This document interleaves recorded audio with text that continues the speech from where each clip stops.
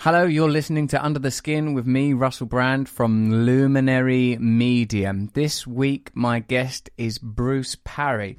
Bruce Parry is an English documentarian, Indigenous rights advocate, and former Royal Marines Commando officer. Can you imagine? He's best known for his BBC documentary series Tribe, Amazon and Arctic, where he explores extreme environments, lives with remote indigenous peoples and highlights many of the important issues being faced on the environmental front line. But having just had the conversation, and Bruce is still here, he's just filling in his release form right now, and actually once he's signed it I can say whatever the fuck I like about it. Right, he signed it. He's a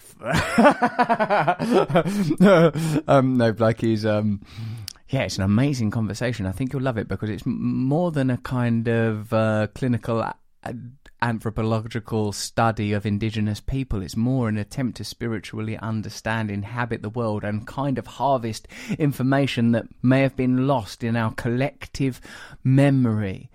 New routes, new maps for humanity out of the dirge and deluge of deadness that we find ourselves currently stagnating, and perhaps into a new dawn. There's some promotion for things that I do. Look at my YouTube channel, subscribe to it, watch spiritual videos, watch me give you unsolicited advice about how to cope in this digital prison in which we currently find ourselves, this commodified world of consumerism in which we are currently shackled. Sign up to my mailing list on russellbrand.com and you'll be the first to be told about my upcoming shows and receive exclusive content not found on my social media or YouTube channel. And say, for example, if I was about to go on a world tour trying to spread evangelical, revolutionary, spiritual ideas, you would hear about it first there. Follow me on Twitter at Rusty Rockets or Instagram at Russell Brand. TikTok, oh yeah, I'm on TikTok now at Russell Brand Official. You can follow me there, and on good old LinkedIn, Russell Brand. Follow me on all those things so that you've got a surround sound of my data continually. Last episode was with Angela Nagel. What a fascinating human being she is. Her understanding and analysis of the online spaces, I think, is prophetic and brilliant. The Fifth Dimension podcast go. Really enjoyed this episode. Great discussion as always. Offri Safira said, I just got her audiobook. Love it so far. Odd and profound to hear the internet ephemera I grew up on and which shaped me being analysed so articulately. Yeah, I like how you write text messages, Offri Safira. You're an articulate person yourself, mate.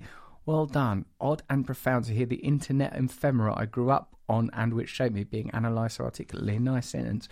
All right, so let's get on with Bruce Parry now. This is a fantastic episode. You are going to love it and learn from it. See you on the other side. Trying to achieve equality with the annihilation of category is not a successful route. Yes, that's exactly right. We're in this era where it turns out we were never the boss. It doesn't look like an ideology. What's beneath the surface of people we admire, of the ideas that define our time, the history we are told? Welcome to Russell Brand. Under the Skin. Podcast's definitely the best way to get information these days. It's like... Yeah. Because people want depth. Isn't that like an interesting rejection of the idea that we've been culturally led to understand that, everyone wants things to be short and 5 minutes and sound bites and da-da-da. You know, there is, of course, there's the social media sort of short phenomena, but there's such an appetite for it. It's what I don't listen to music anymore. If I go on a run or anything, I listen to always podcasts. Is that right? Yeah, beautiful. Football, and then just people that I'm in, football analysis, and then people that I'm interested in learning from. Okay. That's the... Yeah, no, I still get a vibe off music. I love music still. And I'll play music, and I play podcasts. Do you still exercise a lot? I don't. Really? Exercise was such a big part of your life for such a long time. It was for a while, yeah. I'd like to get back into it. I want to get back into it. I need to, actually. I'm feeling age a little bit at the moment. I had a couple of years when I made this film. When I left the BBC, I made a film. It took much too long. And I spent 2 years in an edit and like literally staring at a screen, not moving and not having a balanced life at all. And even though I knew I should be having a balanced life, feeling that I couldn't because time was running out, money was running out, I needed to get this thing done. And I felt my whole physique literally go off a cliff after the first year. Because you were sat in a chair. Can we start then, Jen? Yeah? We might as well start. We could even probably include that. Thanks for coming on Under the Skin, Bruce. So nice to meet you, mate. It's nice really to... It's very nice to meet you as well. It's a Louis Theroux brokered our meeting. He He did. texted me and said, Yeah. you should meet Bruce Parry, and I'm a fan of your work and your perspective. What did you tell him? You told him, how We did just that had a come lovely about? chat. We just had a lovely chat. You know, I don't know. Then him he well. took it on himself to text me. No, he just said, "You got to meet Russell." And I said, "You know what? I've been following Russell's podcast for a long time, and I've actually thought I'd love to go on one of Russell's podcasts because I know I've seen your personal journey, and I vibe a lot with where you're at and what you've been saying, and I feel I've been on a very similar one." Have you? Tell Yeah. us a bit about. Tell me what you mean. What about your journey? Well, I started out very institutionally. You know, I started out military. I love military people. I've got to tell you, I've gone full circle on the kind of rejection. Oh, these people work for the state. The bravery, the self-sacrifice. You know, I've gone on my journey with it too. You know, it's like I obviously was a Marine, and because I struggled a bit at home, I joined the Marines, and it became my family. I became like the most Marine-like of the Marines that there is, and took on board all that they are. And then, what does that mean? Selflessness, honour? No, at the time, if I'm looking back at it slightly negatively, the sort of the judgments of other sectors of society, the sort of like the belief that the Marines are the only thing and the best thing. Everyone else is a bit weak. A bit weak, and just that's sort of like civvies are shit, and we're the dog's bollocks, and we're the only thing. And that was. So I was a very, very, we'd call it corpist, like in love with that world, sort of fully signed up member of the Marines. And then left and went through a journey of having amazing girlfriends who'd be like, "Bruce, why you stood to attention in front of the TV because the fucking national anthem's on? Get back into bed." Did you literally do that? Literally, I was that guy. I mean, I was fully in. Do you think that's like sort of conditioning, or did it feel like a personal choice? I was just like, no, it was personal choice. I mean, I'd left. I was as me afterwards. What? So is that a literal example of like the TV's on in the background? And it's like, you know, the watching the anthem. rugby, and then I'm like, fucking, it's like, what the hell? Get back into bed. You know, I mean, I say it like as jest, but that's how it was. That was the guy. So I was a very institutionalized being.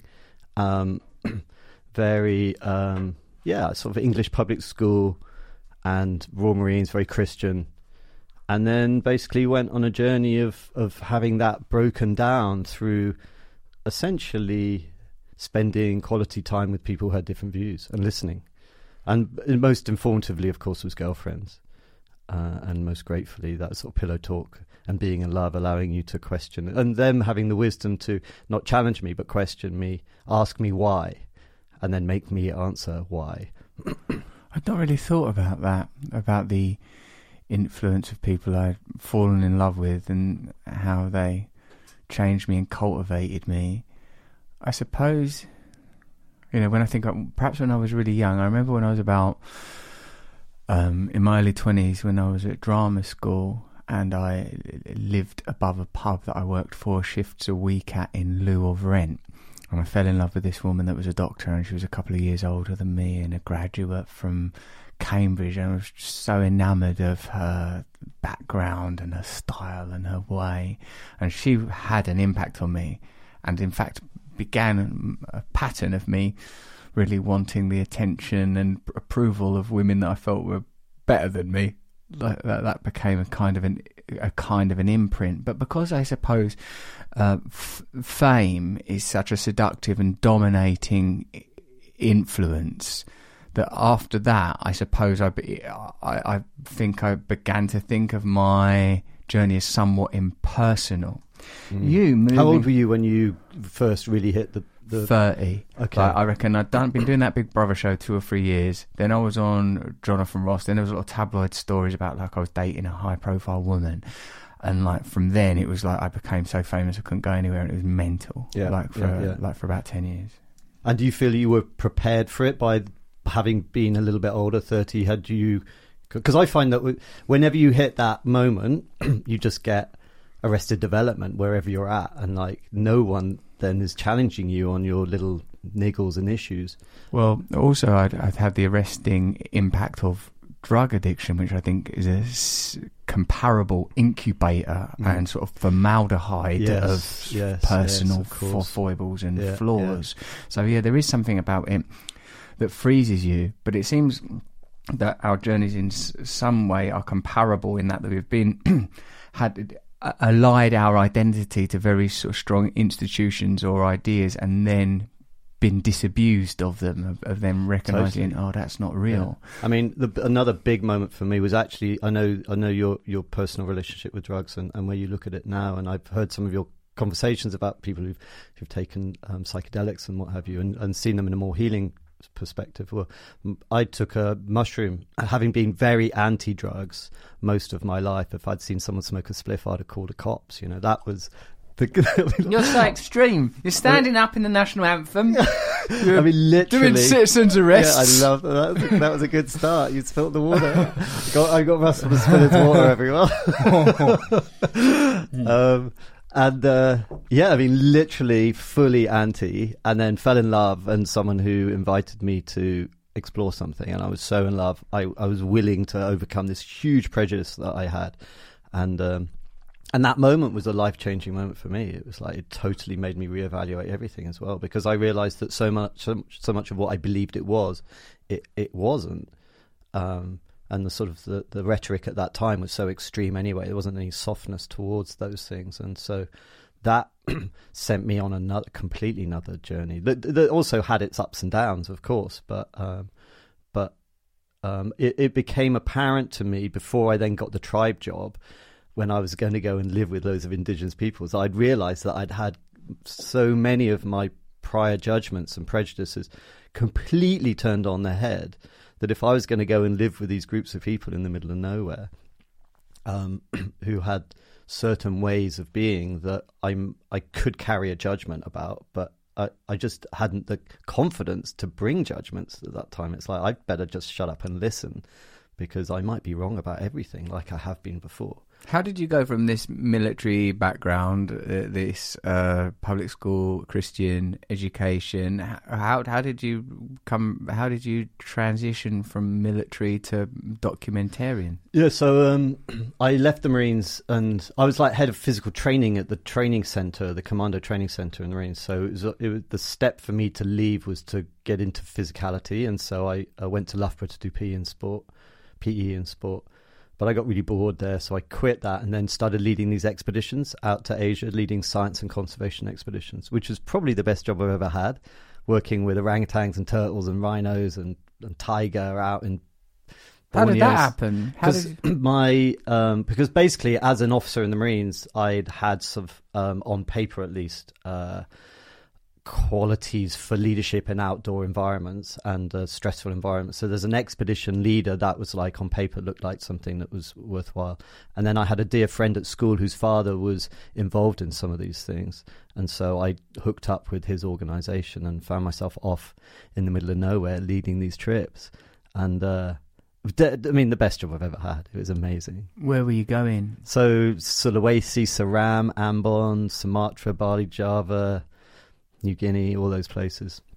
How had your military career prepared you for that? That must have been a different set of... Yeah, so the main way it prepared you is that... So I was the leader, but I wasn't necessarily the most skilled. So I had doctors and nurses, I had translators, I had carpenters, I had jungle experts all in the group, but I was just the decision maker, and that was something that I'd been prepared for, as like able to assimilate information and then make non-frantic judgments, I guess. God, so that's what the skill set is that you've learned in the military, that you're able to calmly go, all right, we'll do this, we'll go this way, no, we'll stay here. Yeah, I mean, I think that when I compare myself to some of the civilian expedition leaders at the time, the one thing that the Marines offers you is this constant training of fucking up, but not actually killing anyone. You know, you're going through these simulations of being under stress and making decisions all the time, and in the training of being in the Marines, and that's something that's very hard to replicate in normal life. What are those drills or training? What do they do? What training? So you're just like, so you know, you're every phase of your year and a half's training to become a commander in the Marines. You're going through these different phases, and then because you're an officer, you'll be you'll learn about the tactics, and then you'll go out and you'll train in it, and then in the training in it, you'll take it in turns to be in charge, and then the team who are training you will throw these curveballs and say, right, the enemy is coming, and then you have to like figure out what you're doing while you're under fire, and it's very stressful because you really, really, really want to pass. It's like your whole egoic, youthful male angst is all like, I'm going to succeed at this, and so all of you is trying to be there, and you might not have slept for days, and you're absolutely knackered, but you've just, you're under a lot of pressure, but you just need to act and need to get it right, and that's where they're training you. Can you tell me one memorable example of like field training, or whatever the right term is, where you can remember feeling under incredible stress and making decisions? Yeah, I mean, it's a long time ago, but yeah. So you might have walked for a couple of days, day and night, so you haven't slept. In Britain? It'd be in Scotland or Wales generally, in the pissing wet, and then you're in charge, so you have to then. How many people? So there wouldn't be many, because there's not many officers in the Marines, so we would have other guys come in and help out to be part of our gang. So there'd be like 20 to 30, and then you'll take it in turns to be in charge. So I would be in charge, and then I'll have a sergeant and some other people around, but I'll be writing the orders and making the orders. So you have to then stay up. So you go into a place all in silence, having not slept for a couple of days to get there. You then have to all figure out where you're going to be doing your sort of like security bits. And then some people can get a bit of kit, but as the officer you can't, because you've now got to write the orders for the next phase. And then someone's making a map out of mud so that you can like create this thing where you can show people where you're going. And that's very stressful, because then you've got to make up the plan of, we're going to do this attack down here. And so I've got to write these orders whereby, if this doesn't happen, what happens next? If this doesn't happen, if this is a problem. So you have all these contingencies that you have to write out in this performer that you get it all figured out in, and you have to have a plan. And then once you've got that, then you get everyone around, and then you give the plan and a set of orders, which is definitely the hardest thing in the whole of the training, is giving these orders with all of these contingencies and all of these ideas about what you're going to do and how it's going to work out. And then, of course, you go off and do it. So by now you haven't slept. And then as you're going along, the training team, who will have their own body of like enemy forces, will be coming in and attacking you at certain vulnerable moments. And then you have to then remember and hope that everyone else listening to you when you gave your orders will remember what you said that you will do if you're attacked at that time. And so all of these things have to be present for you, and then reminding everyone, and then getting into all these positions so that you can either attack or defend or whatever it is as a result of the orders you've given. And when you are the person who is making those decisions and it's all going off, it's very, very easy to just get completely blocked in the head and very cluttered and very unable to have a calm reaction to being able to deal with this incredibly stressful moment. And it doesn't sound like very stressful. It does. When you were describing it, I was thinking that I would go, like, if someone put me through that, like, I can imagine that what I'd feel like is that I wanted to cry or just go off and be on my own. And you do. You cry often in your sleep and go, anything. Can't show the other. It's not so much you can't show, because everyone knows that you're all going through it. But like, you pray for an injury so you can just leave and not have to deal, because everyone's facing their ego. They've told everyone that they're going to pass this thing. I mean, I was 18 when I started, and so you have no idea how hard it's going to be. You've just told everyone in your life that you're going to do this thing, and so they all expect you to do it. And then to not actually succeed when you've got so much male youthful angst, egoic angst there of passing this rite of passage, that you just can't fail. But you wish you weren't there so desperately, because it's so painful and it's so difficult. It's very, very, very hard. I found it incredibly hard, and so you just pray for death or an injury or something to get you out of it, but you can't. There is no escaping it, other than saying, "I'm not going to do it," but which you just can't do, because your ego and your youthful angst is too much.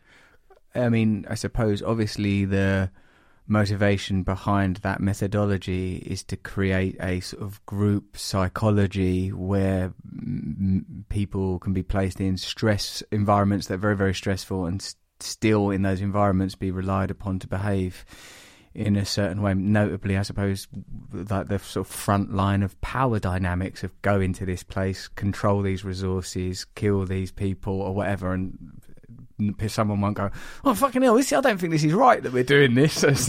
Well, the weird thing is that you suddenly lose all connection to the reasons why you're doing it, and the only thing that matters is the people around you, because all of your other friendship groups in your life just fade away in comparison to How can anyone identify with that kind of experience? No one. Exactly. So the only people that can are those who are doing it with you, and they become the only force in your life that you actually care about. And of course, then the institution itself plays off that, and then plays off all those that came before, and especially all those that died, who were there before you. And you have these pomp and ceremony celebrations that just bring such extraordinary sense of emotion and pride inside you, that show you are the latest version of this thing going forwards. It's extraordinarily powerful. These structures seem incredibly, sorry to interrupt you, these structures seem incredibly real in that they elicit something that seems very deeply primal. To jump forward just a moment, what corollary did you find between your experiences as members of a military tribe, experiencing rites of passage, camaraderie, shared purpose, survival under extreme conditions, and then when you encountered indigenous tribes? Were there echoes of your former experience? Absolutely. And we're no doubt going to get on to my tribal experiences in a minute, but I do separate them into two quite distinct groups, actually. The sort of like the majority of the groups that I've lived with all had hierarchy and all had aggression pretty much and stress within their society. There's one or two groups out there that don't exhibit that, and we can love to talk about them later. But the majority of the tribes that I lived with were existing in a paradigm similar to us, which was hierarchical, and where there was leadership and often competition for resources and these sorts of things. And so in those spaces, I've lived with the young bucks who are the warrior class of that group, who will be out to try and raid the cattle of the next group, and with all the narratives of how they're different and how they need to be killed, and all of the things that we see in the meta-narrative of our society. And I've been with them and had the elders of their group berating them for not being strong enough and for not, and you're seeing these young guys getting frothing at the mouth with the fact that they're being put down and wanting to go out and fight. And I've been in the center of that and going, wow, I mean, this is something that's being repeated throughout the world in so many different ways, shapes and forms. And it's all competition for resources. And I was part of that too. I look back at my life and, at the time you think you're there saving life, but you're not saving life, you're saving a way of life, or preserving, let's say, a way of life. That's what we're doing. We're not out there necessarily because everyone's trying to get us. We're out there because we're still trying to get the stuff to make our lives the way they are now. And that's quite a dark thing to really sit with. In a sense, empire is merely the cultivation and the extrapolation and sort of mastery of these primal impulses. When I think, even as an outsider who knows very little about military practices, when I think about ideas such as rank, ritual, ceremony, and the stuff that you mentioned around pomp, ancestor worship, all of these ideas are harnessing natural energies, traits and tendencies that you see exhibited in far less, I'll say advanced for the sake of simplicity, advanced cultures that you've... Yeah, but I have to, I'm often like, I suck my teeth a little bit when I hear primal and natural type words, because of course they are within us. And this is what Jordan Peterson talks about. He goes all the way back to the lobster and says, like, ergo, there's always been competition. But the reality is that, I say the reality, I have to be careful. It's like my belief, and I think it's increasingly well established and acknowledged now within the academic realm, the anthropological realm, is that actually the vast majority of our time on the planet as a species, as Homo sapiens, we had created tools that minimize those drives so successfully that they were almost invisible. And there are still, even today, indigenous groups that are egalitarian in space, that have almost no competition. There's one group in Asia that has almost no violence, so much so that they see any form of violence at all as a type of mental illness. It's so rare. and groups that I've lived with as well, who have been seen to have so little violence and they're conflict adverse that they come out in these tests that anthropologists do like miles ahead of any other type of society, and have done in all of these different tests that they've been studying for decades now. But we're only just rediscovering this, because of course most people go out and visit a tribe like I did and go, here's a tribe in Africa, or here's a tribe in the Arctic or whatever, and they have many of the traits just like us, ergo it's ever been thus. But actually, the reason that we're having that is because we're looking at these groups and thinking this is how they've been forever. But actually, nearly every group that you see, and this is the big learning I had.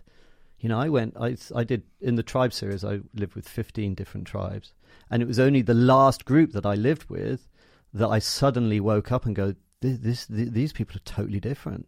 Every other group that I lived with, although there was many beautiful aspects of their life that I could learn from, connection to nature and spirituality and community life and the way they bring up their kids and all these things that we can learn from tribal people, beautiful, beautiful, deep stuff. But at the same time, beneath the surface, they had the similar stresses and strains that we have to do with hierarchy and competition and difficulties within their society. And then I lived with this last group, the Panan in Borneo, and it was like there was something completely different about them. And it took me a long time to figure out what it was, but that was what it was. Here was a group that were exhibiting a totally different paradigm that they were swimming in almost. It was like they had no competition and no hierarchy. And then I've since realized and found anthropologists that back this up, that actually that's how it was for all of us before the Neolithic Revolution. And that's the thing that I'm now out trying to talk about more, because it's like this is a bit of our narrative that no one's even aware of, at least not in the high street. So civilization almost is a warping of perspective at its essence, conveying to us and perhaps inculcating us to believe that there is a way, a particular way that human beings are supposed to live, meant to live. And you're saying that we have extracted from our narrative a period that was built on consensus, non-aggression, non-competition. What is this Neolithic revolution? The agricultural revolution. The agricultural revolution. So with the advent of agriculture around 10,000 years ago, suddenly hierarchies change. Agriculture benefits elites, but perhaps does not benefit masses. It probably came about through accumulation, surplus, and getting through the drought, as we left the tropical belt of abundant resources, equal access to abundant resources, which obviously favoured certain types of society, like the difference between the bonobos and the chimps. They're either side of the Congo River. It's like one has much more spread out resources than the other. So it could well be that this just evolved in a different way as a result of the chimps having much more centralised food sources, which meant that it was easier for them to have these power struggles, where if it's all spread out, it's much harder for any strong man to hold on to it. And so it could be in some ways that this domination is a luxury. I hadn't thought of it in those terms, but I think that those tendencies are within us. And when I spoke to the anthropologists who've lived with these egalitarian societies for a long time, I said, so is this our innate state? And he goes, no, Bruce. This requires incredible work at all levels, at all times. But when everyone understands the narrative and everyone is fully empowered themselves, then that work is just their daily bread. They stop anyone getting out of hand. How? Through these different tools. Well, the main tools is the narrative, and everyone... Like a myth. We are these people. Like money's a narrative, religion's a narrative, nationalism's a narrative. These are all things that we get behind that allow us to operate with vast numbers of people because we all believe in the same thing. And I think that that's the main thing, is that they all know that the society's better off without anyone getting higher or lower. So if someone gets too much, they have these tools to bring them down, and if someone gets too low, then they'll bring them up. And like some sort of judicial structures? No, because again, that would be going back to some centralised form of power. So it's done individually. They're anarchists. So they're fully. And again, so the anarchists on the planet are the most peaceful people on the planet. I mean, I just love saying that. Right, yeah, anarchists get bad press. You imagine someone sort of smashing Throwing up a TV out the box. window, yeah. Well, I'm an anarchist. Yeah. When in fact they say, right, we're considering throwing this TV out of the window, but Gene, what do you think? Is that a good idea? Well, actually, no, thank you for asking, Gene. No, I wouldn't be throwing that TV. So like I was with a group of people called the Benjeli in Africa, and I was with the anthropologists Jerome and Ingrid Lewis, who feature in the film I made, so I was with these guys, and there was this and the men in the group pointed to another guy the other side of the village, say, see that guy there, he's the best hunter. We know he's the best hunter. We hunt elephant. He's got a big wooden stake. He runs out first and he sticks it in the belly. We come in after with the spears and stuff. But like, he's the man. But a couple of years ago, he started showing off that he was the man. So of course we had to stop going hunting with him. And the women refused to cook his food because we just can't be allowing that. We know we're different. Everyone's different. So we accept that he is the leader in that sense momentarily. And we see that, and we know that he has this great capacity. But he doesn't get any more credit or value for that. It's just that's his bit. And then other times people will have their own moment when they can shine. But no one, you're not allowed to show off. You're not allowed to accumulate more. You're not allowed to get any more. You're not allowed to any of that. And then also the female section of the group probably aren't choosing for that either. So they're not trying to choose the competitive winners like we are on our side. Well, that's amazing, because that is one of the things we are told is innate, that evolution favours these traits. It's interesting that it's even possible to prohibit the fetishization of certain roles, that a culture or a tribe is capable of saying, it is good the way you stab that elephant, but we value other stuff as well. Don't get carried away with it. Because when I think about how much in my own life I've sort of self-worshipped, fetishized, like, I can do this, I'm good at this, like, you know, but I'm aware and have been taught well enough now to recognise, oh, how lucky you are that you live in a culture that values, firstly, you know, your sort of socio-economic status, your gender, sex status, your racial status. Comedy, luckily, is a thing that people are willing to pay money for. Yeah. You know, like it's, and of course our civilization is, in a sense, like you again described with the military, a series of these hierarchies and these lenses that favour and continually bias towards certain traits and value. In like using your elephant anecdote and indeed experience, you couldn't have nurses are paid this, but the financial wizards are paid this, and Jeff Bezos earns that. You know, it'd be like, well, Jeff, it's great the way you run Amazon, but calm yourself down. So many things, when you start looking at the world through that prism, fall away. You know, like the powerful, like the older man getting the younger girl, and all of that as well. It's like, why? Because he's powerful in our society, because he has accumulated, or because he has. And again, all of these things just start dissipating when everyone has shared ownership. Everyone is seen as and unique, but no one is more than. And that I mean, that's beautiful and brilliant, and it makes sense to me. And I was having a conversation with a good friend of mine, Jeff Krasno, who runs the Commune, a website that does lots of courses on well-being, who you would, I think, benefit from meeting. He said, just because we're utopian, we don't have to give up our cynicism. We can still be circumspect and still consider things sort of carefully, even if we've got a high ideal, like an egalitarian, equal society. Yeah. Now, but for example, you cited Jordan Peterson, who I've met a couple of times and actually found to be a very lovely man, as a matter of fact. But the example, like the lobster example, which is essentially underwriting hierarchies and power struggles through biology. Even in the example you cited of the older male with the younger female, the way that I suppose that would be biologically underwritten is, well, you know, men remain fertile into their 70s, women go through menopause much earlier than that, men have an imperative to pursue certain mating strategies, and women have an imperative to be more selective with their mates than males. You know, so I suppose what those biological arguments are often used to do is to declare certain things natural and therefore, I suppose, right and unchallengeable. But you're saying there are examples of societies where there are different values, where it's possible to go, well, even though this dude's good at killing elephants, we're not going to let him like nick all the food or beat other people up or have sex with everyone. You know, totally. It's possible. And I think I think that is it in a nutshell. It's like we definitely have drives, and we can definitely look at our physiology, and we can say that it would make sense that men would act in this way as a result of them having millions of sperm and women having one, selective eggs. And ergo, that is just within us.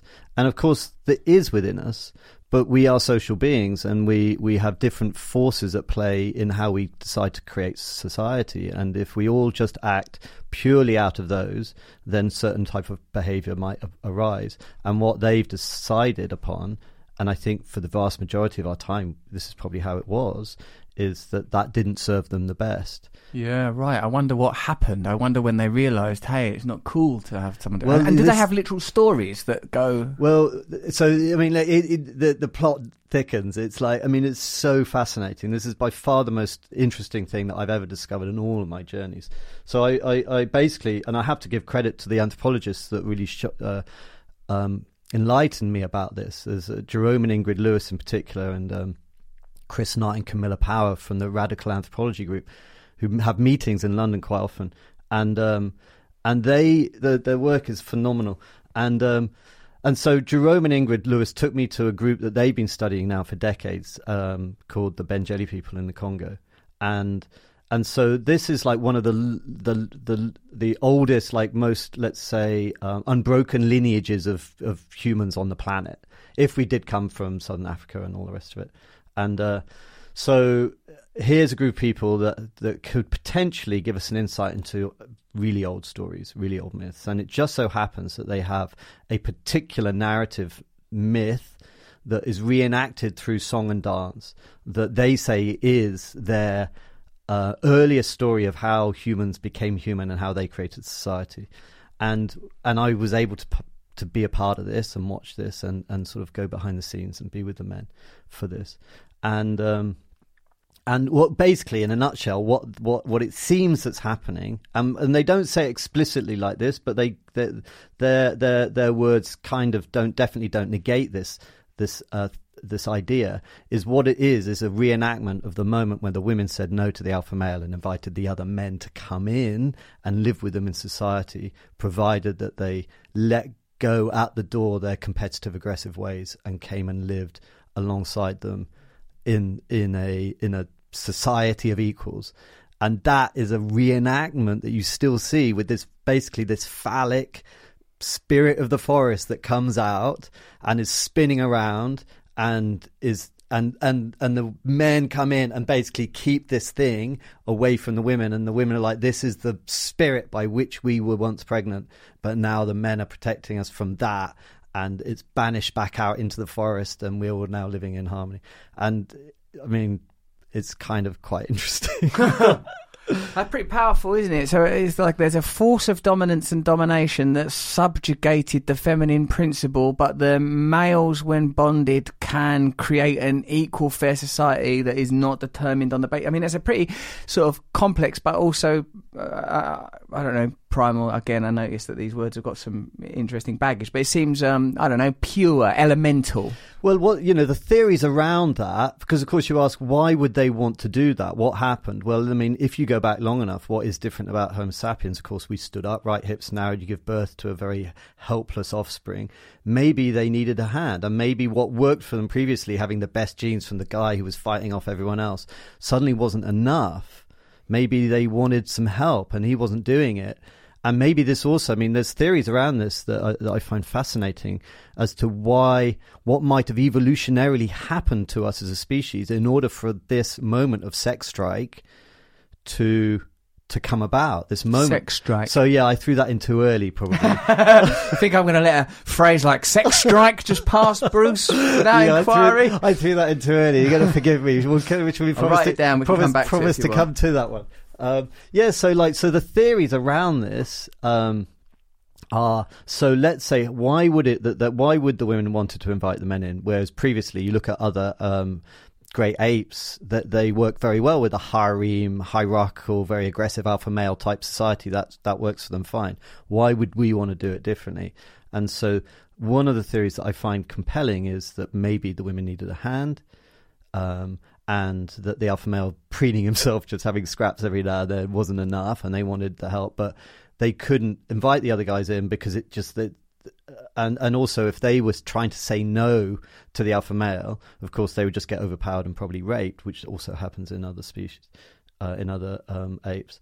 So maybe some of the things that are interesting about humankind, like the fact that we don't show when we're an ostracis, and the more important. What does that mean, ostracis? So like when we're coming into season, whereas others there's swellings and there's all sorts, whereas we don't necessarily show it so clearly. I mean, it is possible to tell, but it's not very visible. But the most interesting one is the synchronization. So when women synchronize when they're together, perhaps that was another tool that allowed them to say no collectively. Oh wow, that's Isn't cool. that interesting? I mean, it is a theory. I mean, obviously, no one knows if that's a reality or not, but it is a curious thing, and I found that to be compelling. And if you mix all of those things together, you come up with this potential idea that actually we evolved in order to be able to live together in this way. And I find that like does something to me, because then you can talk about nature and natural. It's like, yeah, we actually evolved to be able to go through this process so that the men could come in. And of course, we all have these tendencies within us, but it felt like the pact that was made was like, yeah, come in, but you're going to be held accountable to not behaving like that anymore. Yeah. And this is the other thing that you see with these groups.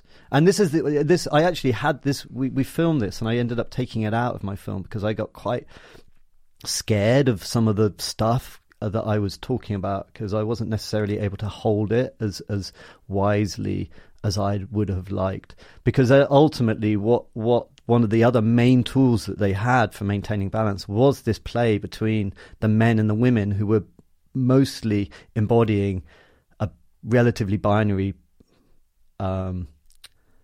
sense of masculine and feminine within each group. And so the men would be working in a certain way, and then the women would be working in a different way, and that play between the men and the women was one of the main tools that maintained balance within their society. Why was that problematic for you?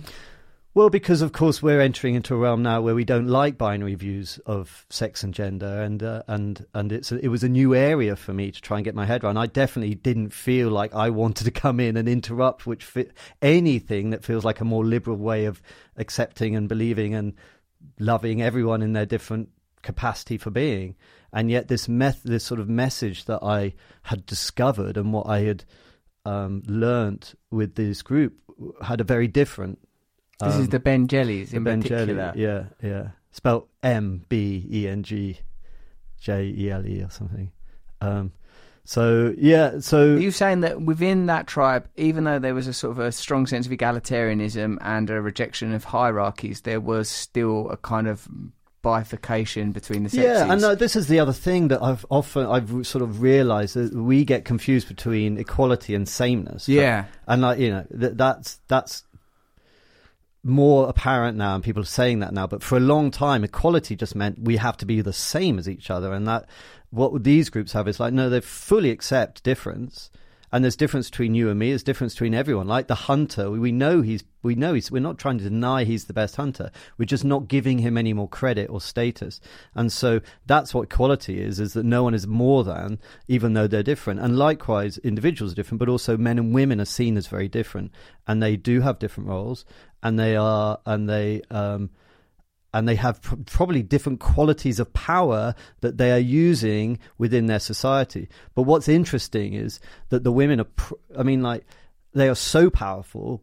I would even argue that they might be the most powerful, but they're not foolish enough to hold on to that power, and so they relinquish it and allow the men in, because if they were to hold on to it, then that would just be a matriarchy, and that's another form of hierarchy, and it would all resentment and all the troubles would come. So each group takes over for a moment and then rescinds and allows the other in, and it's that play is the play. But when the women come in, for example, and again I was witness to this, it was super interesting and powerful. It's like their quality of power that they use to sort of like rebalance the masculine is not using competition or aggression or any of the forces that the masculine might be holding, but to come in with teasing and laughter and joking, song, dance and sex, and the threat of no sex, and and holding people to account and like pointing out if someone's been a lazy lover or pointing out if someone's been aggressive in the home or something. So it's a bit of a like collective naming and shaming.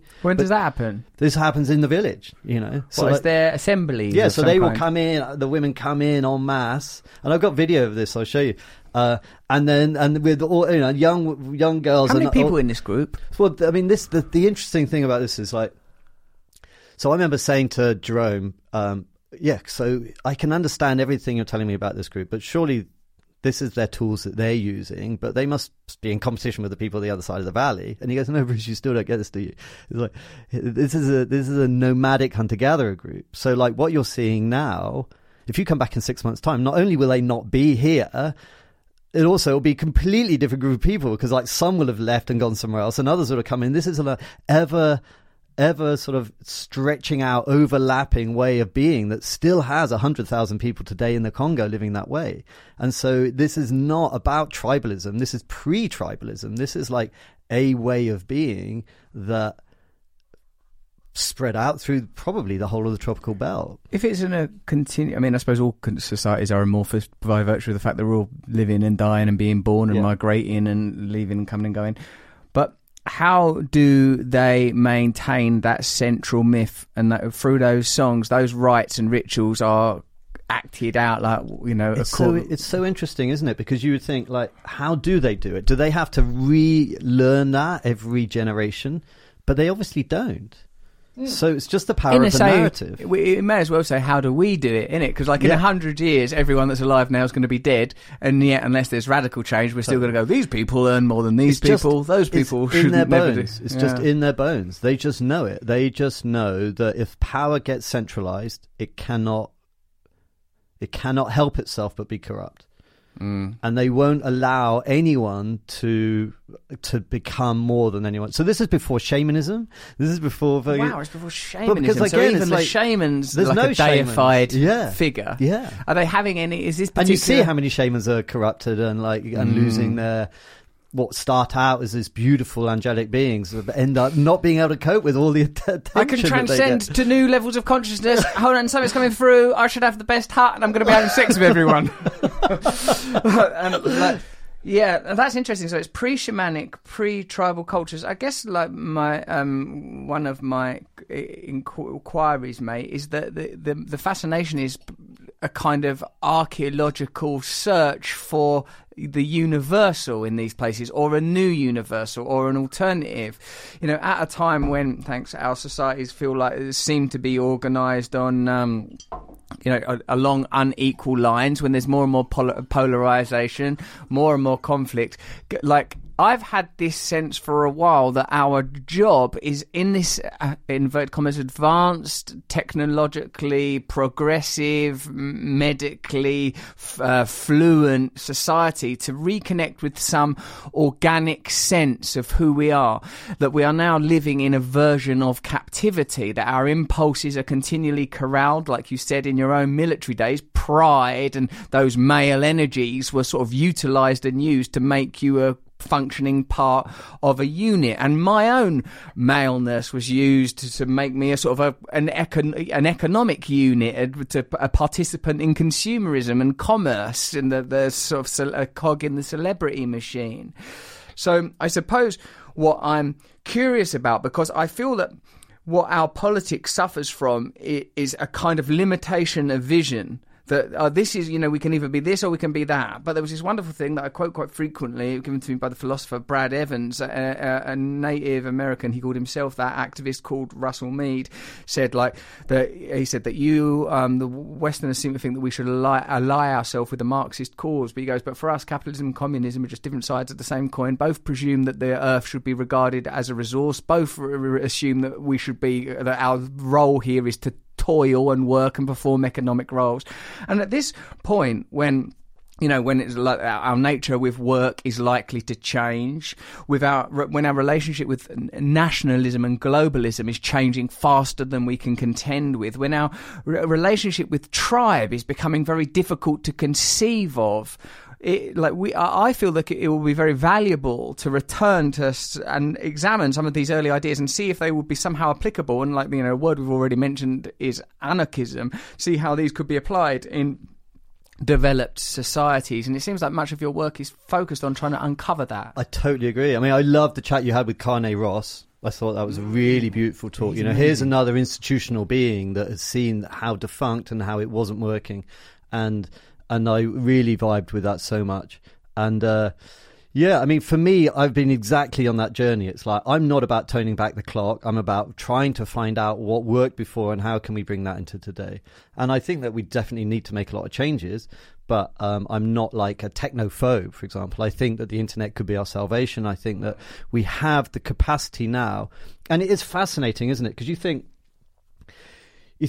every philosopher or even religious leader that's ever lived, who's had an attempt to try and find a way to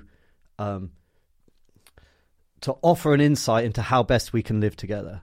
So whether it's Jesus or Confucius or Buddha or Lao Tzu or Copernicus or any one of them, Hobbes and Rousseau, all of them, they all had at least 800 years of civilization before them.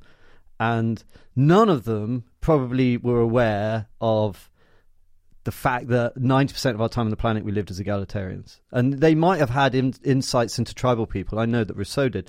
But none of them really knew this narrative about what our true ancestry might have been like. And I wonder if they had known that, whether they might have had a different attempt to try and find ways of how we can live together, because it seems so out there that anarchy could be the answer.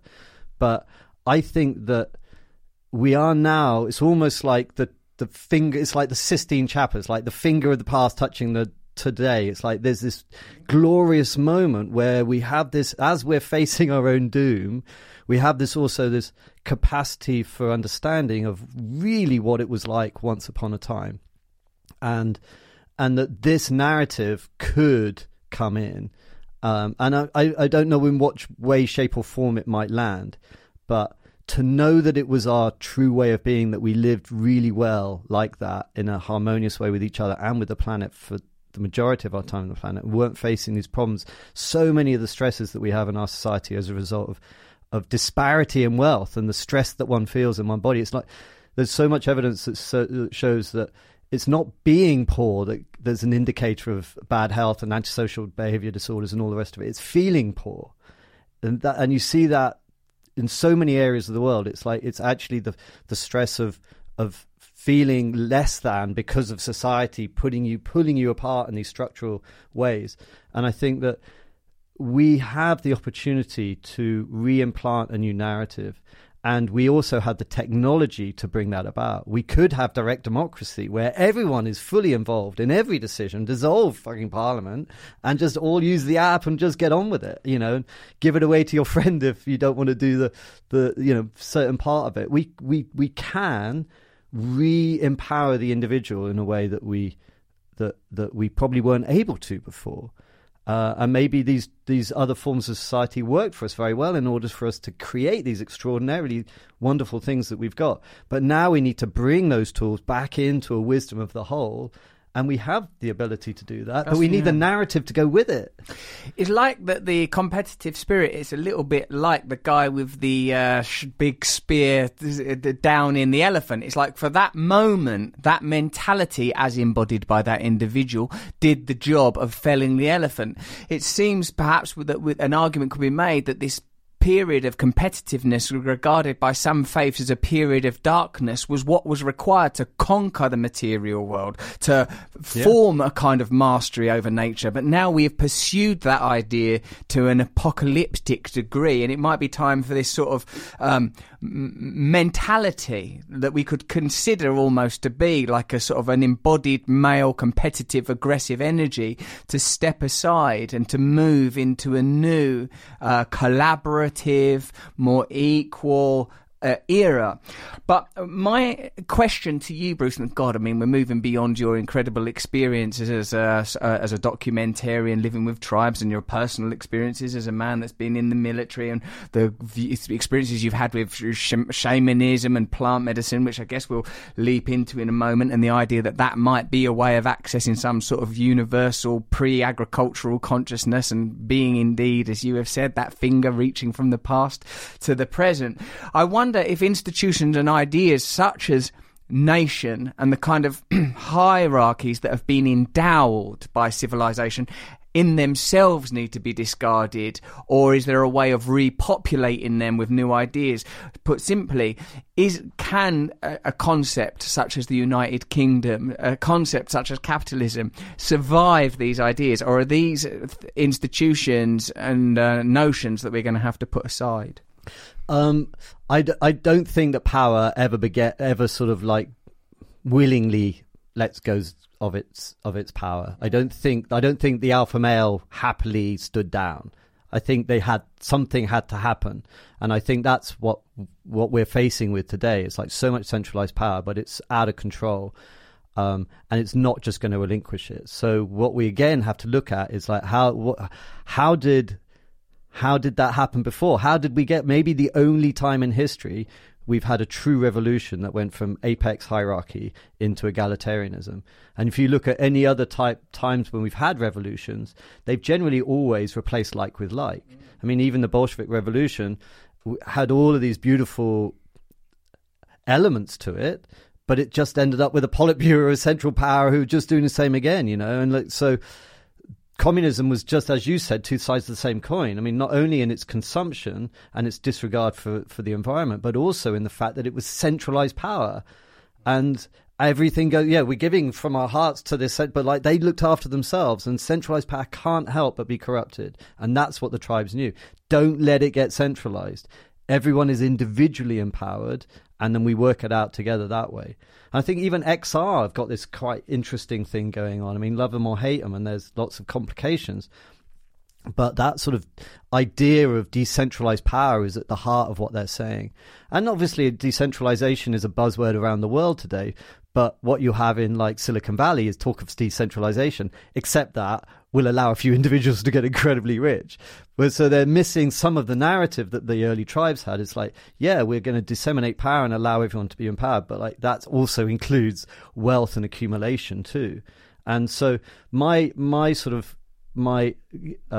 response in that sense is like, what can we learn from how that early revolution went about in order for us to look at things like you mentioned, the nationalism and the central bodies of power? What can we learn from them? And I see it also when I was with the men and the women in that group. It's like the women knew that if they challenged the power that the men had, which was this sort of hierarchical, competitive, aggressive power, not always, they loved them. It was coming from a loving place. It wasn't like toxic masculinity. It's like, we love you guys, but just don't fucking get out of control. So we're going to come and tease you and bring you back down a bit. So what they were doing was they knew that they shouldn't challenge that force using the same quality of force, because that doesn't work. So they had to find a different way. And what their quality was laughter and joking and play, like the jester of old. But also, and I think the most powerful one was this underlying threat of the sex drive.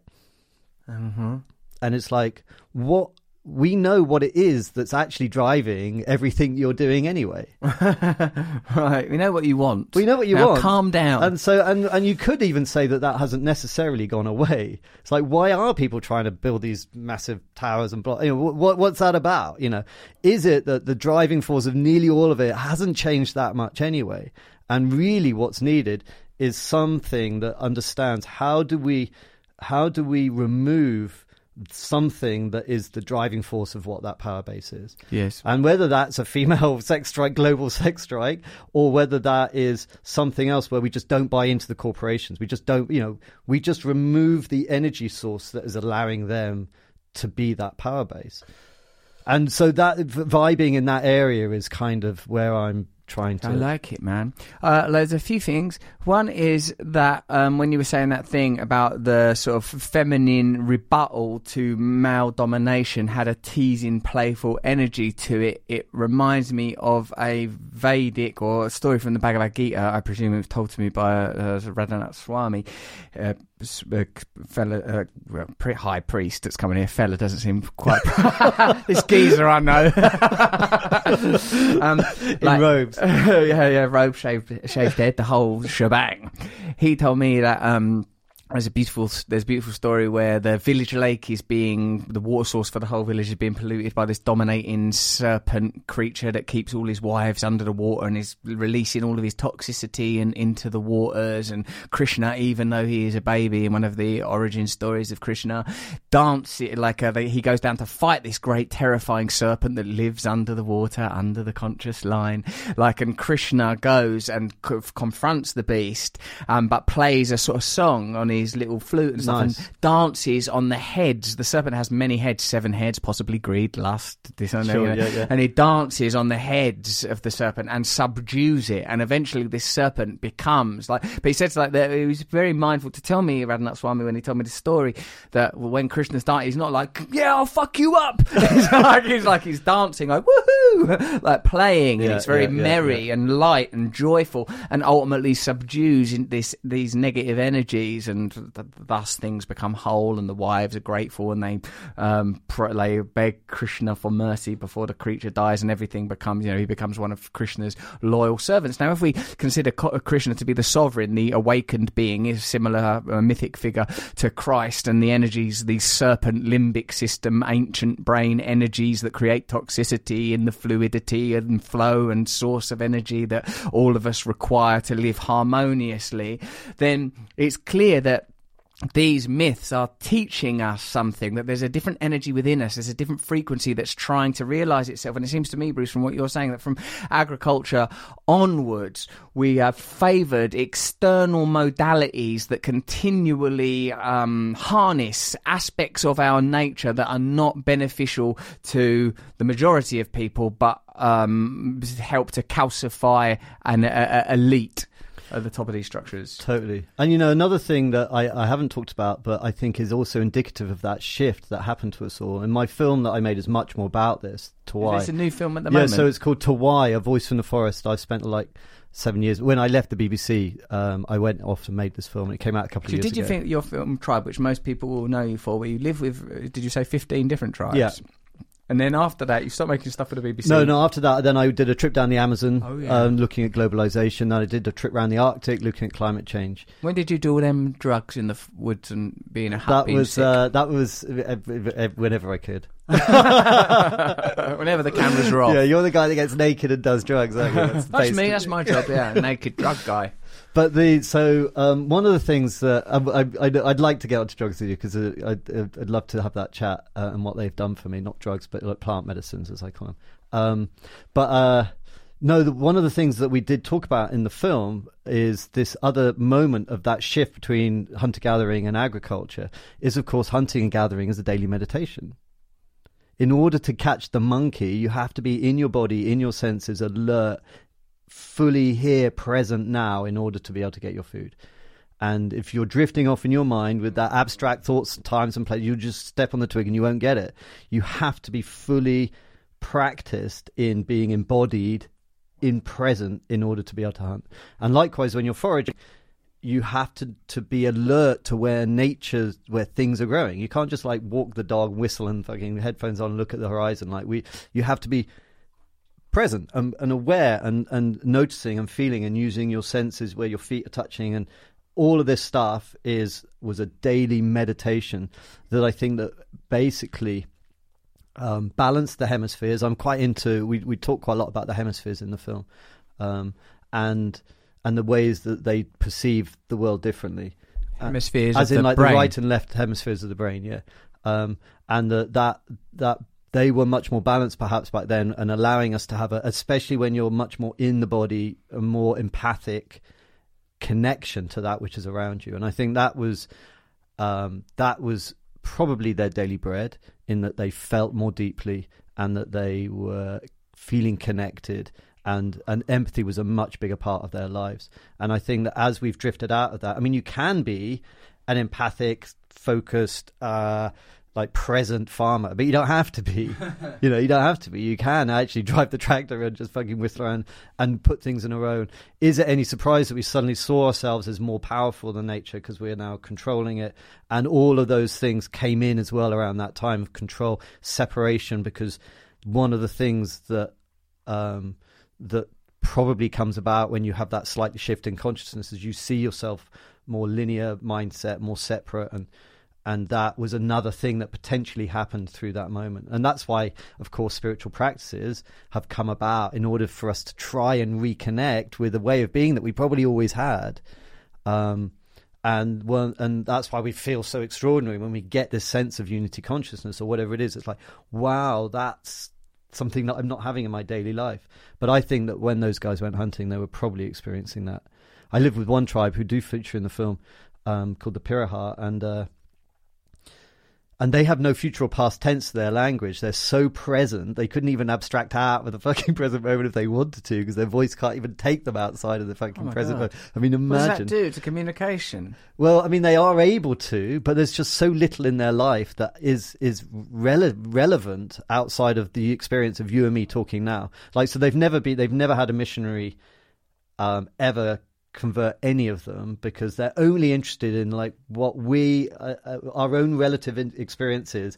And like, yeah, we can still talk about what it's like, you know, I'll meet you tomorrow by the river, but it's used so little. It's functional. They do have a future and a past. They just don't have a language that has been created to allow that to be expressed very often. If a missionary turns up and says there was this guy called Jesus, oh yeah, it's like, so where is he now? Yeah, so have you met him? It's like, no. Well, has your dad met him? No. Has your granddad met him? Where is he from? I don't see how he's going to help. Have you been to where he's from? They're just not interested, and yet they have this really interesting direct connection with voices that they say come from the forest. And you know, I've obviously spent a lot of time with indigenous groups who are able to connect to the divine through various practices, whether it's drumming or medicine or song or chanting or dance. But this was the first group I'd ever lived with who literally are being guided by a force that they say comes to them into their heart, and then they experience it as words, and that this guy's there every day. Isn't that crazy? Yeah, it's pretty crazy that, mate, because a lot of the spiritual stuff I've been taught lately is about stop thinking. Like, you know, like it's like a disease. It's like the inner counterpoint of our materialism, the ongoing narrativization of every day, an inability to live the life that you described those folk of living, of like, well, I'm just here now doing this. Like, I'm always, oh God, what does it mean if I do that? Oh, I didn't do that as well as he did that. Oh God, I'm probably going to step on those twigs. If that monkey gets away, it's going to be my fault. You know, like, I'm always projecting into the future, remembering the past, dogged by these illusory and conceptual diseases of mind that prevent me from being in the present. And it can only be, I watch, actually, I've got young children, a 3-year-old and a 1-year-old, and I sort of recognised quite early how often we sort of, like, they're always happy where they are. They never want to leave anywhere. That's the, you know, like, come on, we've got to go now. No, I want to stay here. And like, you have to go, when we get there, I'll give you an ice cream. Like, you know, you're always sort of trying to embed them in these conceptualized futures and pasts. That's so beautiful. To, you know, I recognise, oh, I'm teaching them to live in, like, to get out of the moment. There's so much of it is coming from our childhood, you know. It's like ownership, and yeah, you know, so much of it, and also the wounding that we get, as you know, growing up is like is coming from our childhood. It's very hard, and that's another thing that often a tribe will have, is that they have less borders and boundaries. So if the family unit is having a difficult time, the kids just go next door. So a lot of those things that should happen that don't, or shouldn't happen that do, just get disseminated amongst the group, and it's a much more wholesome way of as a person quite new to family life, living now with my wife and my 2 daughters, I do feel like that there is sometimes, it's, you know, like that there would be the benefit of it being a group, but I've taken to heart, so I think perhaps some of my zeal for personal revolution comes from the fact that my tendency is I am competitive. I do care what other people think. If there are other males around, I can't bear the idea that I'm going to be dominated or subjugated by any of these mates. Like, it makes me freak out. But why do you feel that you would be dominated if everyone else had that? It's like, I remember again with this African group, we would dance. I was running around with the guys, and it's all flexing muscles, and we were like a big. Are you naked in this story? I wasn't actually, no, but like but nearly, and so like lots of like a rugby scrum running around. And someone We're playing. Yes, well, we were like, I don't know what we were doing, but we were making some funny, grunting noises and just charging up and down the village, just kind of just like showing our presence, I guess. But anyway, someone threw out this big long stick into the middle of us, and half of us got one side and half got the other side. And I'm like, cool, we're gonna have we're gonna have a tug of war. That's what guys do when you're instantly placed in two groups, and we'll just see who wins. That would have been my instant understanding, and I think probably most groups that I've been with, that would have probably come to something like that. But here with this group, we pushed and we pulled and we flexed our muscles and we lifted it in the air and we had this most amazing time. But at no time ever did I feel anyone was trying to show anyone else up. It was a brotherhood, and it was beautiful. And it was in those moments that I had such a deep softening of the heart. It's I like, feel fuck. it even you explaining it. It's like, fuck, it could be like that. It's like, wow, everyone is actually out for each other. It's phenomenal. Makes me feel like, in a sense, the where I have to conquer it mostly is in myself. My own tendency for dominion and domination. If I can just let go of that, then I might feel more comfortable in forming relationships where that isn't a component, because I'm not vibrating on that level. I think absolutely, mate. It's like, we've got a lot of healing to do. It's like we are all acting out in these really traumatic ways often, and either protecting wounds or defending ourselves from things that happened when we were younger, and as well as all the current stuff that's going on in our lives, the stresses. But I think that they are probably less traumatized.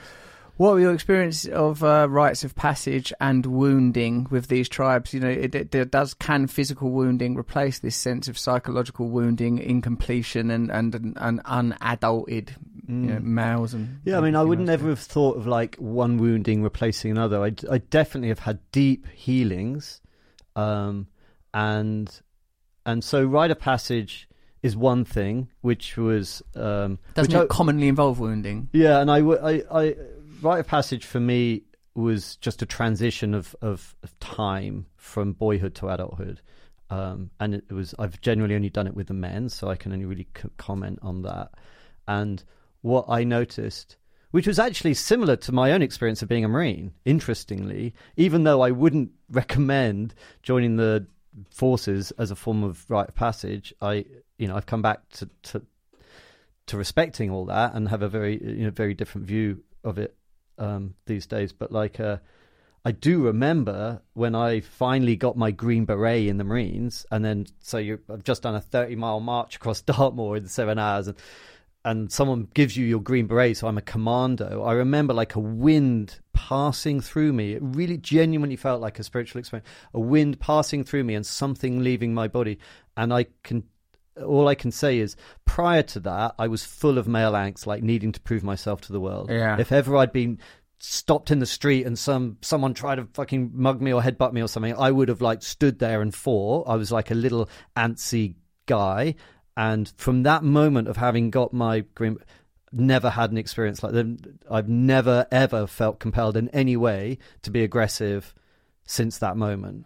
Cool. So in some ways, I had a rite of passage, physically at least. It wasn't a spiritual or emotional rite of passage, but it was a physical one. And what that was for me was like me having attained something that meant that I felt that I was a man and that I had achieved something worthwhile, and that the whole of society understood it. That's the other thing about rite of passage. You can go away and do a sweat lodge on a hill, but you can come back and nothing's changed because no one else knows what you've been through.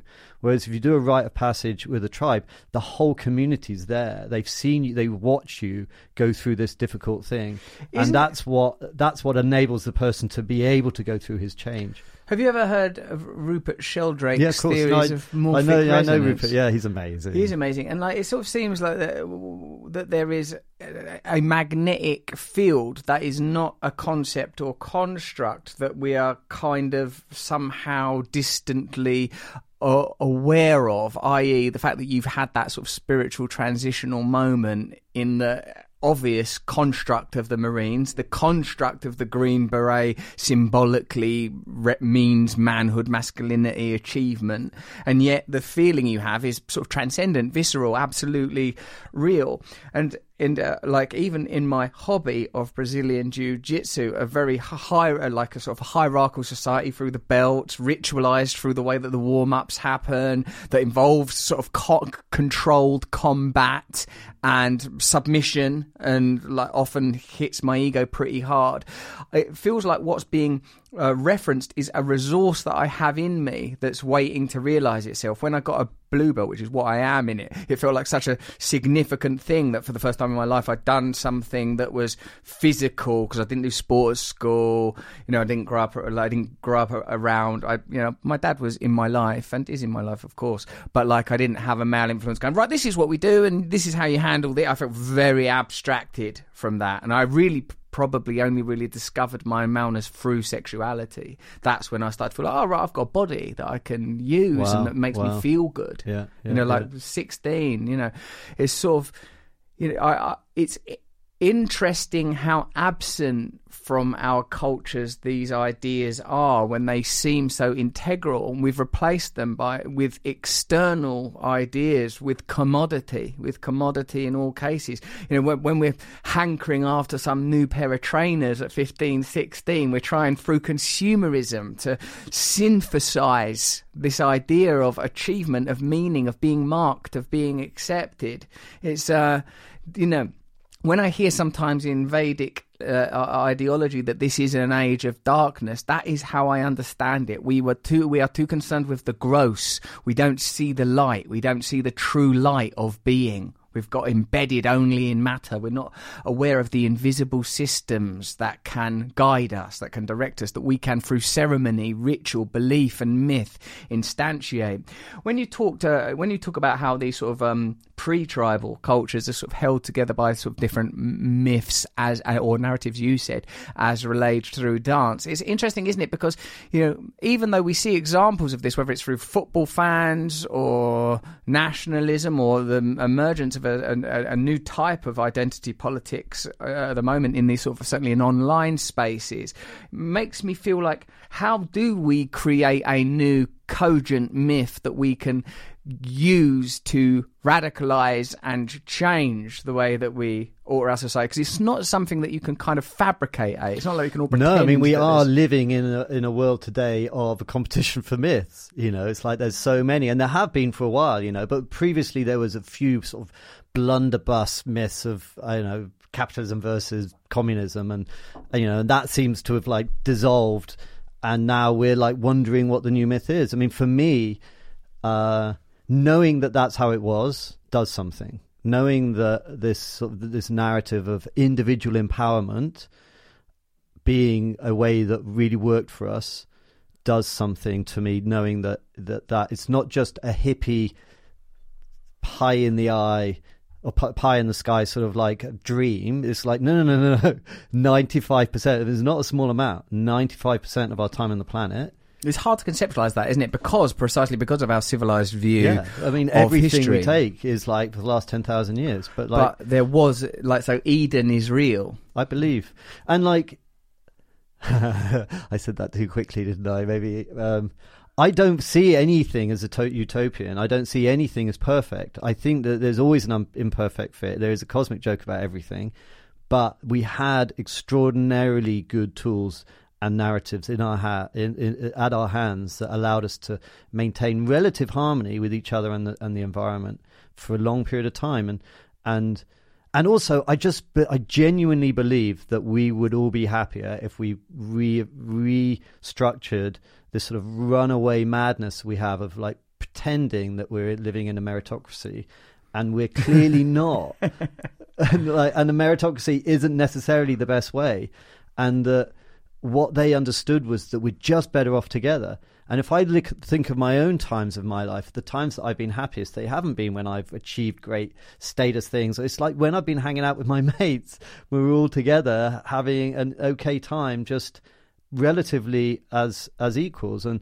And I think that when we really evaluate our lives and we think about the times that we were most happy and all that sort of stuff, that it makes sense to us that we're all on these little gerbil wheels trying to live up to the narratives that we're being fed at the moment. We do more fame, more money, more stuff will make you happy, and you know this better than anyone.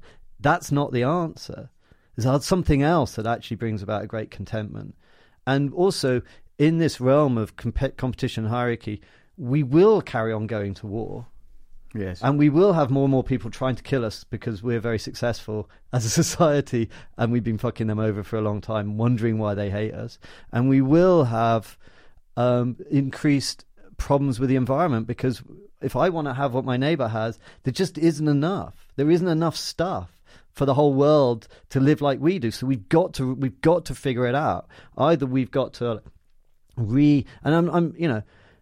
we've just got to figure out which bits of technology we have today are working for us and can serve the whole, and which bits we just don't need, and to try and rebalance some of the luxuries of the rich nations and bring the others up, and just make that our dream, make that where we find meaning, where we can derive our happiness from that external thing, rather than only finding happiness and only sort of like my only meaning in life is my own happiness. That just leads to tragedy, and these are the myths that we're living with at the moment, I think. So we have to radically reevaluate these myths and these narratives, and I think that it's possible, because we are also facing for the first time ever a universal problem. Climate change is something that's beyond nationalism. It's something that the whole world needs to deal with together, and it could be something that brings us together somehow. And I know this is all relatively romantic sort of chat, but I can't help but feel that there's a seed of possibility in there. I keep thinking of this phrase, not keep thinking of it, only came during this conversation actually, the adjacent transcendent, almost as if this idea I've heard before, that we needn't confront these institutions head on, but that we need to cultivate, develop new systems and structures and begin inhabiting them. At some point that will involve saying, we're no longer part of your system. So we're not paying your taxes or your debts. We live here in this community. I dream of that every day. Well, I think it's possible. I do. Yeah, I do. And I'm planning to be a part of that myself. It's hard, but if you can, I be in charge. You're in. You're in. Yeah, that's what we need. Yeah, I mean, I suppose. I think we need lived examples of this. I've had the great privilege of having lived with groups of people who exhibit these tendencies and live that way of life. I feel that a seed has been planted in me that I can talk about these things. I mean, I even put it in my film, but it just goes over people's heads because it seems so far away. But if you've touched it, like I have, you're like, it's fucking real. Do you demonstrate that utopian golden age period of 90% of our history? Do you demonstrate that through animation? Do you tell that story in this new film of yours? No, the film is more about spirit and more about connection to nature and stuff. We definitely meet these egalitarian groups and they talk about it, but it's not. I think I can put it across better in a chat with you than I necessarily did in the film. But what's the film called again? It's called Tawai, Tawai. Tawai. Why is it called that? Because Tawai, A Voice from the Forest, is the name of the film. Where can we watch this film? So it's on. You can get it. You can get it on Vimeo and YouTube. And you watch it for nothing on your phone. It's not a commodity. It's sadly I wasn't able to make an egalitarian. Sadly, you're going to have to pay for it, which is a bit annoying. Not that that's all right. This podcast is a subscription model. Yeah. No, I mean, I wanted to make it free, but sadly, the investors and everyone thought they weren't quite in line with the egalitarian model at the time. Those maniac investors wanting a return. It's interesting, isn't it, the way that we have to function? But I'm gonna watch your film. Yeah, it sounds nice, man. Absolutely amazing. I'm gonna revisit. But what I'll do is I'll work. send you the stuff that we didn't put in, which does then you see then the women in Africa coming out and doing their stuff. How'd you get on with everyone when you can't speak their language? Because same with you, man. Because it's easy. Just for a charismatic connection by through the old eye holes. By being a sweet guy. Oh, how lovely that you're doing these explorations and these expeditions. There's so much more I want to talk to you about, Bruce. I mean, I want to talk to you about, you abstain from sex and drugs and drink. Is that true currently? Yeah. No, I did for about 3 years. How come? Because I wanted to work with this group of people called the Kogi who live in Colombia, who have a really interesting worldview, and they invited me to do it, and I thought, okay, I'll give it a go. I mean, it's a longer story than that, but I said to them, how should I best prepare to come and learn a little bit about how you see the world, because they have this extraordinary worldview vision. You might have heard of this group. They some of the. I mean, they're not an egalitarian society. I'm much more into egalitarian, but they're still fascinating.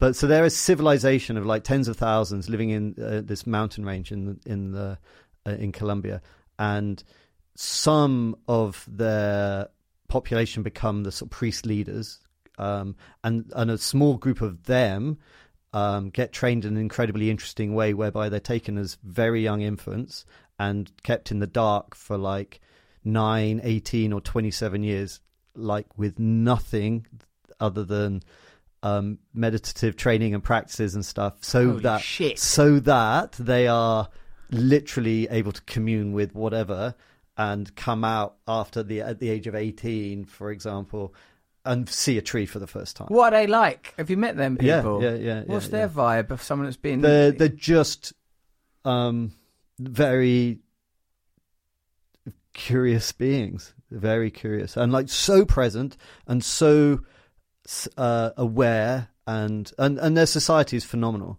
So I wanted to film with these guys, and I said, how should I prepare? They said, well, the best way is just give up all your distractions, give up all your addictions and distractions. And I was like, fuck off. And they're like, okay, don't. And then I was like, oh no, maybe I will. And so I came back. So what were your addictions and distractions? I was living in Ibiza at the time. I spent 10 years. Oh my God, you had nothing but distractions and addictions. I was living in Ibiza. I had 10 years in Ibiza. So I was having a life of distractions and addiction. Occasionally doing yoga, but basically on drugs. Basically having a really good time, yeah. And I loved it. I was having a great time. I didn't ever hit rock bottom, but this saved me from hitting rock bottom, probably, because I was definitely partying hard. I mean, living out there's very different to the image of most people when they think of Ibiza. Ibiza is just... Which bit of Ibiza were you living in? So I mean, when I moved there, I didn't know a single person. No one. So I had no idea about the north-south divide and stuff. I had a little finca in the south, but I had both my neighbours who are old Ibasenk farmers, still crofting, still living from the land completely. I used to go and hang out with them, and so it's an amazing island. Living there is very different to visiting on holiday. It's a really beautiful, beautiful place to be. I had 10 of the best years of my life for sure, but I was definitely caught up in a realm of celebrating life quite heavily, because I'd be off living with a tribe and wherever, and then I'd come back for a month and just have guests and have a good time, and then I'll be off to Africa and I'd be off to the Arctic. And so for me, I was always coming back and just having a celebratory life and enjoying that at its fullest, and being celebrated too, and all the attention that one gets through that. And so, I think drugs for me was a way of hiding from the attention. It was quite a good... What was you doing? Loads of MDMA and coke and stuff? I don't know, like your tone. Well, just that drugs are illegal, Bruce. And it's for a reason. I'm going to answer that anymore. I might have done earlier, Russell. I've got no judgments of you that are anything other than highly, highly positive. However, I'm going to have to hand this tape over to the Buckinghamshire Constabulary and to your former officers in the Royal Marines. Have you still got that green beret? Because I think they'll be taking it back when they hear about your crazy Ibiza lifestyle. Oh my God. Yeah, no, I had a great No, actually, after this, I'll tell you a couple of stories. One just came to me; it was quite funny. No, so so I was celebrating life, and then they suggested give all that up, and I really wanted to.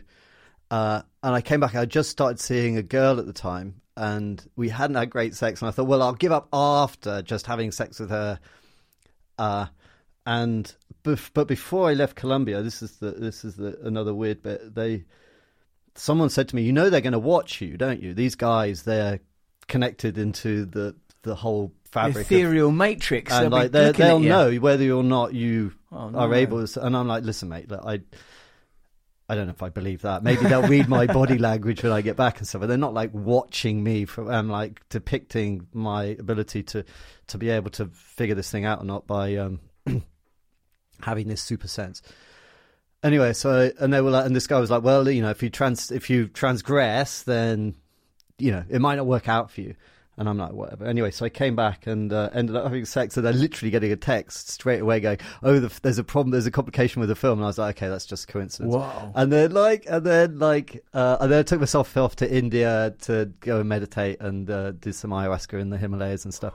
And then I met up with his girlfriend again in India, and like Indiana Jones or someone. And then had sex again, or didn't, but like pretty much did. And then literally, my phone went off again. It's like instantaneously going, right, the film's off, and I'm like, fuck me. So in that moment, it was quite a curious moment for me. I was like, okay, it's something shifted inside me. It's like I just suddenly realised that, fucking hell, Bruce, you've been living with all these tribes. Even the strap line to your show is like, be one of the tribe or whatever, and you've always maintained your cynical, slightly superior scientific view of them the whole way through, even though all of these tribes you've lived with have all these animistic beliefs or whatever it is, and you've always gone, we know better.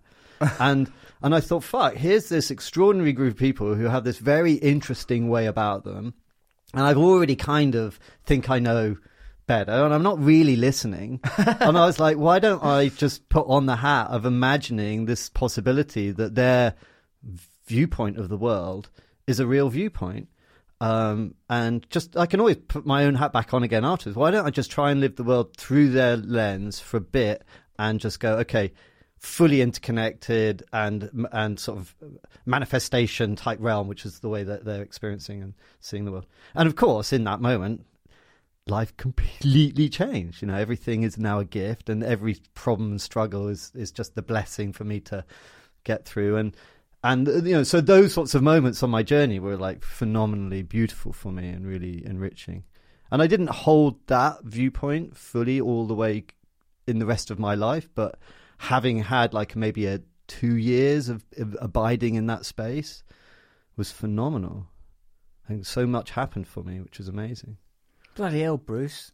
Well, let's do some more things together. Why don't we establish some sort of commune somewhere? And I'm not going to live in it. It's too hard. No, we should think of what we can do. I'm very glad that Louis Theroux... Yeah, me too, man. ...match made us into a podcast. Yes. I've really enjoyed meeting really, you. Likewise, really beautiful. I knew it would be so nice. I knew it would be beautiful. Even the picking up the dog poo on the lawn before we started was pretty good, wasn't it? Yeah, enjoyed that. So much love, man. Thank you. You too. Thanks, mate. Cheers. Well, that was a fantastic episode with me and Bruce Parry. What a charming, twinkle-eyed Tim Roth renegade he is. A real-life Indiana Jones, escaping the mundanity, harvesting humanity.